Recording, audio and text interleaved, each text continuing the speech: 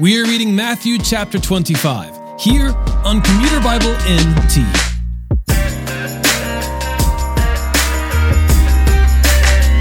In our last reading, Jesus spoke to his disciples about living faithfully during the end times and about the return of the Son of Man. Jesus continues in this same discourse as we pick up and read today's chapter with two parables and one analogy that sounds a lot like a parable. All three of these ideas focus on diligence, perseverance, and expectation for the return of the Son of Man. In the parable of the 10 virgins, Jesus teaches his disciples to prepare themselves for his return, even planning their lives appropriately toward that end. In the parable of the talents, Jesus addresses using one's gifts and opportunities to advance the kingdom in his absence. In the analogy of sheep and goats, Christ discusses humble service to those in need. Matthew chapter 25. At that time, the kingdom of heaven will be like 10 virgins who took their lamps and went out to meet the groom. 5 of them were foolish, and 5 were wise. When the foolish took their lamps, they didn't take oil with them, but the wise ones took oil in their flasks with their lamps. When the groom was delayed, they all became drowsy and fell asleep. In the middle of the night there was a shout, "Here's the groom! Come out to meet him!" Then all the virgins got up and trimmed their lamps.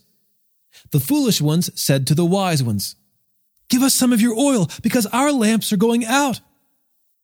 The wise ones answered, "No, there won't be enough for us and for you. Go instead to those who sell oil and buy some for yourselves." When they had gone to buy some, the groom arrived, and those who were ready went in with him to the wedding banquet, and the door was shut.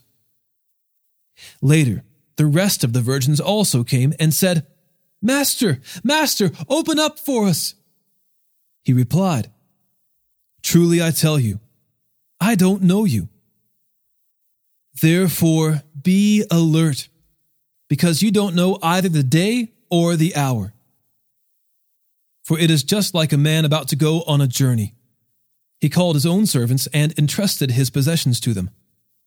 To one, he gave 5 talents, to another, 2 talents, and to another, 1 talent, depending on each one's ability. Then he went on a journey. Immediately the man who had received 5 talents went, put them to work, and earned 5 more. In the same way, the man with 2 earned 2 more. But the man who had received 1 talent went off, dug a hole in the ground, and hid his master's money. After a long time, the master of those servants came and settled accounts with them. The man who had received 5 talents approached, presented 5 more talents, and said, "Master, you gave me 5 talents. See, I have earned 5 more talents." His master said to him, "Well done, good and faithful servant. You were faithful over a few things. I will put you in charge of many things. Share your master's joy." The man with 2 talents also approached. He said, "Master, you gave me 2 talents. See, I've earned 2 more talents." His master said to him, "Well done, good and faithful servant. You were faithful over a few things. I will put you in charge of many things. Share your master's joy." The man who had received 1 talent also approached and said, "Master, I know you. You're a harsh man, reaping where you haven't sown and gathering where you haven't scattered seed. So I was afraid and went off and hid your talent in the ground.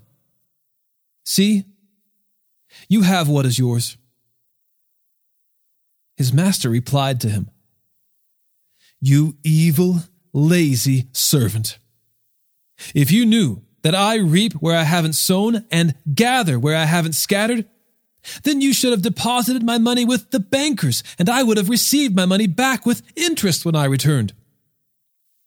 So take the talent from him and give it to the one who has 10 talents. For to everyone who has, more will be given, and he will have more than enough. But from the one who does not have, even what he has will be taken away from him. And throw this good-for-nothing servant into the outer darkness, where there will be weeping and gnashing of teeth. When the Son of Man comes in his glory, and all the angels with him, then he will sit on his glorious throne. All the nations will be gathered before him, and he will separate them one from another, just as a shepherd separates the sheep from the goats. He will put the sheep on his right and the goats on the left. Then the king will say to those on his right, "Come, you who are blessed by my Father, inherit the kingdom prepared for you from the foundation of the world. For I was hungry, and you gave me something to eat. I was thirsty, and you gave me something to drink. I was a stranger, and you took me in. I was naked, and you clothed me. I was sick, and you took care of me. I was in prison, and you visited me." Then the righteous will answer him, "Lord, when did we see you hungry and feed you? Or thirsty and give you something to drink? When did we see you a stranger and take you in? Or without clothes and clothe you? When did we see you sick or in prison and visit you?" And the king will answer them, "Truly I tell you, whatever you did for one of the least of these brothers and sisters of mine, you did for me." Then he will also say to those on the left, "Depart from me, you who are cursed, into the eternal fire prepared for the devil and his angels. For I was hungry, and you gave me nothing to eat. I was thirsty, and you gave me nothing to drink. I was a stranger, and you didn't take me in. I was naked, and you didn't clothe me, sick and in prison, and you didn't take care of me." Then they too will answer, "Lord, when did we see you hungry or thirsty, or a stranger, or without clothes, or sick, or in prison, and not help you?" Then he will answer them, "Truly I tell you, whatever you did not do for one of the least of these, you did not do for me." And they will go away into eternal punishment, but the righteous into eternal life.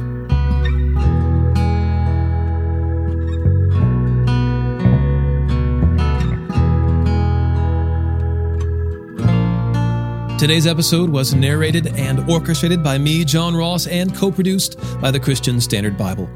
Thanks for listening, and don't forget, all Scripture is inspired by God and is profitable for teaching, for rebuking, for correcting, for training in righteousness, so that the man of God may be complete, equipped for every good work.